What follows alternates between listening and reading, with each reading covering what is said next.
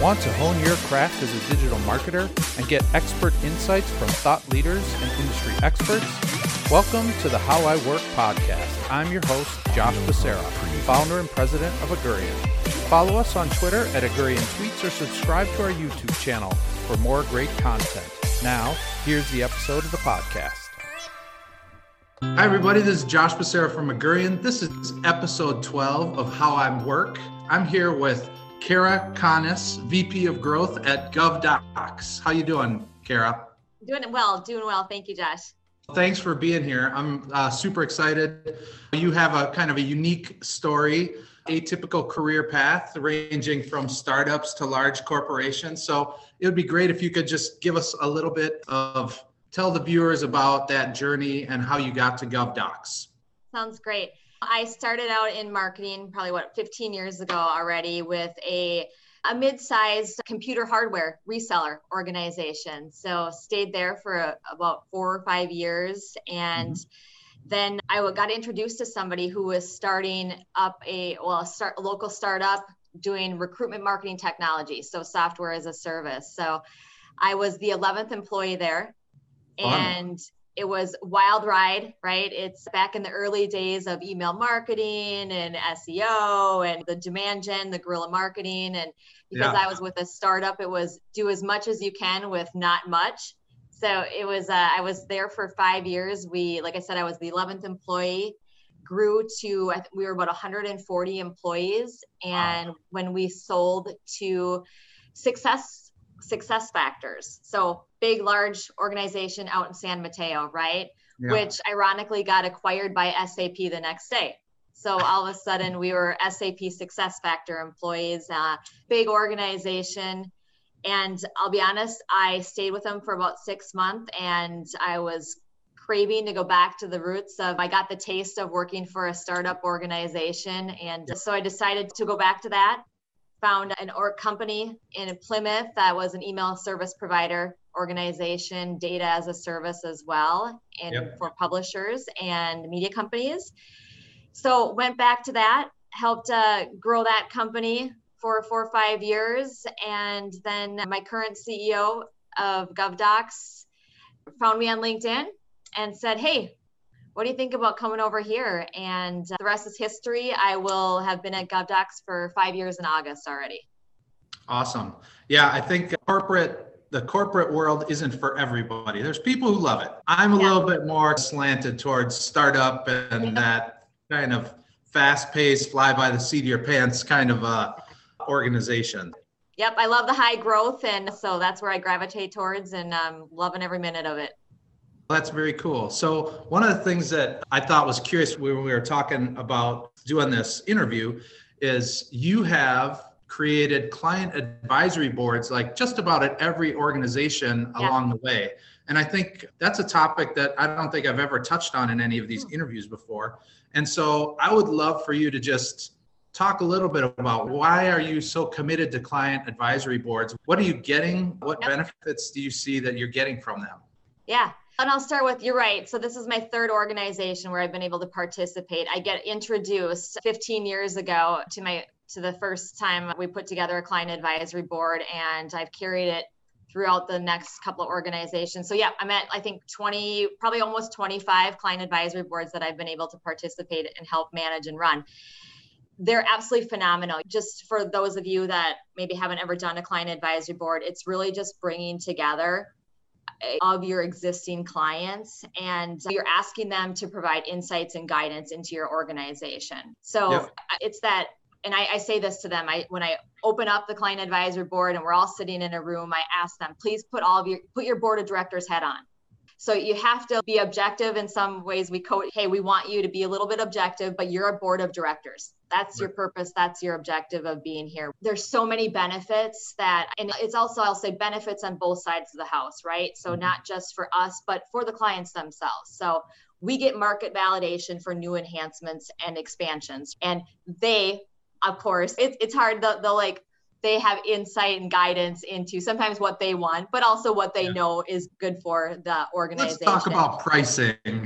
We get real world feedback on how our product is being used. It's not just us sitting back and going, oh, we think this is how they're using it, or this is how they should be using it. Like, we get real world feedback from these people on how they're using our products and what they need more of from us. Another thing I think that is super valuable, we get insights into competitive offerings. So there's a portion of that we, again, nobody's perfect. Nobody has the marketplace completely locked up. So don't be oblivious to the competitive space out there that you're up against. And I think that we get that as well. We bring together individuals that have a lot of expertise. Yeah. So we get to hear from them. Again, it's that one-on-one. Pre-COVID, we're all having to adjust, but I'd like to bring everybody together. These were in-person 2-day events where we're all sitting in a room and having conversations and dialogues and challenging. So is that happening like on an annual basis or like a couple times a year? And then just talk a little bit about how somebody would even get started. Yeah. I'm sure you've probably figured out like who to pick and who not to pick, right? Like you've gotten people on your advisory board. You're like, oh my gosh, never doing that again. Well, I don't know if I have that down to a craft yet. It's we do it twice a year. We've found that's a really good, you want to get people together enough so that they get comfortable with you as well as each other and are in a room where they can have that open dialogue with you. So typically we do a spring and a fall. So there's enough time apart, but not too much time, where we can bring back stuff and we can bring back updates since our last client advisory board. And so twice a year has seemed to work really well. And again, in person, sometimes if there's important announcements or we're developing something and it's not in that time frame, we'll call and say, hey, are all of you guys willing to jump on the phone for half hour? So we've also had intermediate between those times as well. Size wise, I like to send out invitations to 15 people so that we land at about 10 to 12 people in person. Because I truly want to create that atmosphere where it's not too big, it's not too small. Diversification in attendees. I think it's important, I found, to bring together people from different industries, different company sizes, different titles. Although I will say what's worked most successful is to get your decision makers and your higher, it's not typically the day-to-day people that you're bringing in. So that's worked really well for us. Yeah, it's been fantastic. Just like I said, it's super important though to also don't lean always towards inviting the customers that love you, that they only have good things to say. Yeah. I make it definitely when we are planning on sending out the invites, who should we have? You want to invite those challenging customers because those are the customers that are going to make you better. Yeah, you don't want to be an echo chamber for sure. Yeah. So keep that in mind, I think, when putting together and assembling your list. And we put together a charter. We take it very seriously, and we want our advisory board members to take it seriously as well and know that we are asking for a commitment from them and expect things out of them, but they should expect stuff out of us as well. Yeah. So I think it's a win-win. Yeah, that's really cool. Yeah. So another thing that we talked about that I think is unique around your story is that you've had the opportunity to manage like marketing, sales, client services, and product, and you've actually done that all at once. So I think that's uncommon. So can you talk, and I think GovDocs, I think you actually are doing that intentionally. And so can you talk a little bit about having one person overseeing everything, how that's benefiting you as an organization, and then how you're like managing those multiple relationships? First of all, I have to say, I have the best role ever because truly, like, I couldn't ask for a better position in the ability to do just what you said, to oversee so many different lines of business. Having that front row to the customer life cycle, I think, absolutely benefits in us in the ability to ensure that the GovDocs message, and this applies to like any organization, right? It's the ability to carry that, like, your message across the customer life cycle. It ensures that it stays consistent. I want the touch points and the experience that the customer is having to be similar, like I said, consistent, whether it's the first time that they see our logo, to the first time they visit our website, to that first conversation with our inside sales rep, right? To the implementation and onboarding, to once that they become a customer, and our customer communication. So I think it's a huge value that there's no surprises. We've been able to create a consistent experience across all touch points, and all really come together and share in that success internally as well. Yeah, and it seems like then you don't have competition happening between these silos, right? Correct. Ironically, 2 days ago, I was interviewing somebody and I was explaining to him my role. And that's literally what he said, ironically, Josh. He said, so Gal, he goes, I get it. He goes, so there's no like competition between the VP of sales and the VP of marketing. I'm like, no. I'm like, we're all in it to win it together. It's just, we're better together. And that makes sense. And I'm like, and I can really say that doesn't exist here. Yeah, that's cool. So we've created a ton of content around like the difficulties sometimes that exist between sales and marketing. And so I think you guys are solving it in a really unique way. Do you have any advice for someone, most people watching this are on the marketing side. So like, how do you navigate and manage sales, or what are the things that you think marketers should really have in mind about like the goals and roles of sales and how we can support them, but also get what we need back? What do you have to say about some of that? Yeah, I think it's now, and again, and not just be cliche, but you have to have openness. You have to have willingness to learn. I think like right away to set the tone is like, we're in a partnership together. And it's equal partnership. Everybody gets their opportunities to challenge each other, to say, I think we could do something differently. And I think you just got to set the tone. This is where leadership needs to set that tone and say, hey, here's how we're going to work together. And here's why. Explain that the why is always super important, and demonstrate the benefits of bringing these teams together and starting it off right away. And then for me, that's the way I've always done it. So nobody knows any different. Like they should expect it. Be openness, transparent. We have healthy radical candor. And that's something we do and we live by internally. And I think everybody understands it and gets it. Maybe not right away, but after they see that the strength and the relationship, and then most importantly, the results that come from this, it's become a no-brainer. Yeah. Yeah, I do think that a lot of times it's leadership that kind of ends up pitting sales and marketing against one another, kind of saying, wait, she's telling me this and you're telling me this. And so who's right here? And I think that's a flawed approach for sure. It is. And again, not to share another example of, like I said, this literally a couple of days ago in this interview, I was telling this person that he asked me about lead sources and our sales, is it always that, sales always got every deal and it was because of them. And I'm like, no, I said, we have, a great relationship with sales. They understand and know that if all of the opportunities being created and the new deals coming in the door, if marketing has nothing to do with them, then I don't know how to help them. Like it's in their best interest to say the demos are working or the webinars are working or that white paper you sent out. I said, because then we're able to create more light content. So it's also, again, it goes back to explaining the why. It all starts with the why. Yeah, for sure. Sales and marketing is always about new logos. Let's get more of those. But one of the things that came up when we were prepping for this, I actually wrote it down. It's a quote from you. You said, give equal treatment and don't forget about our customers. What do you mean by that? Yeah. I've seen so many organizations, right, that they give it all to acquire that new customer. They shower them with information, the sharing of best practices, coming up with ways to solve all their business problems.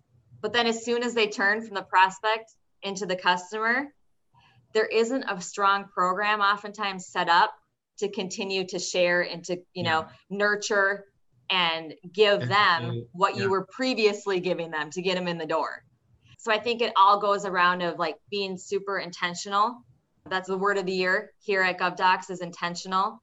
And being intentional in the communications and the programs that you're setting up for your clients and not forgetting about them. If you're going to do a great webinar, invite your clients. If you create this great new white paper that's intended for lead generation, share it with your clients. Take our role very internally. We take it very seriously to keep nurturing a client as you would a prospect to get them in the door. Yeah, I think it's really smart. It's so much more cost effective to maintain and that get incremental upsell from existing clients versus net new logos. Yeah. Yep. And I think we have a philosophy of earn their business every day. Yeah. Love that. I love that. The last topic we'll cover today is, like, when we were talking, it was really curious to me how you love sharing GovDoc's compliance expertise, obviously with existing clients, with prospects, and all of that content, email, webinars, the roundtables, the blogs, all of that you do.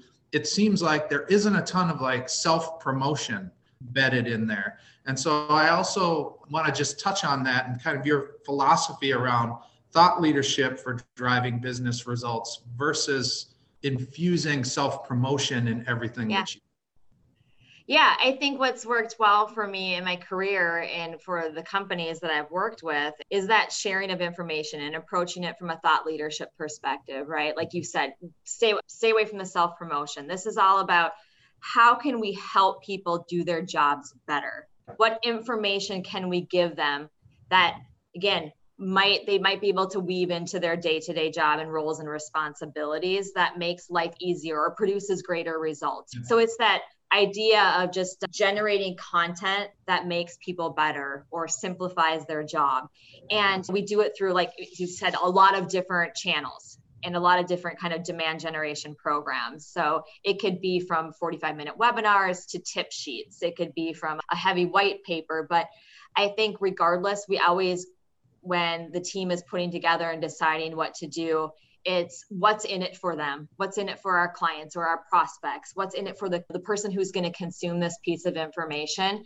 Yeah. And I think if we continue to demonstrate our expertise, the business will come. Yeah, I think that's great. So in an effort to make this piece of content, which already is full of thought leadership and amazing little nuggets for all marketers to pick up on, can you give us what is that tactic or strategy today that doesn't have self-promotion infused into it, that's really working for GovDocs? Yeah. If you had to pick one that other marketers could try, well, two, whatever, tell us what you're seeing that's working for you today that others should try. Yeah, I think webinars. Now, again, I say webinars, there's a ton of webinars out there, right? I would ask, so a couple things. They're producing results for us.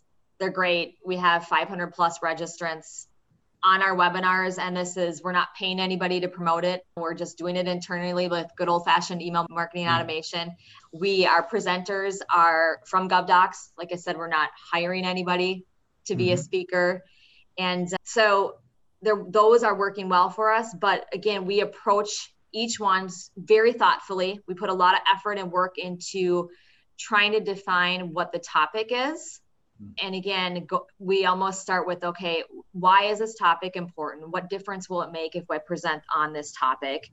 And what are the five, I always say sometimes it's important to start with the end of the webinar and that last slide of the 5 takeaways and how this is going to help you and what you need to know.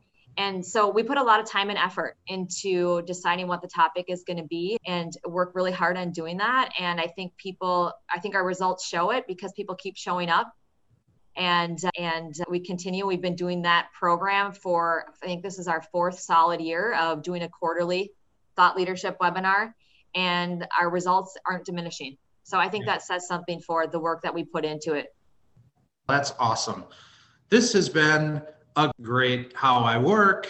I really want to thank you, Kara. You've provided thought leadership on advisory boards and bringing a different structure to organizations, putting marketing and sales and client service and product all under one kind of leader. I think that's amazing. Focusing on your existing customers, not just new logos, and then just some of these tips and ideas about tactics and strategies that don't necessarily have to be filled with self-promotion. This has been great. I really appreciate it.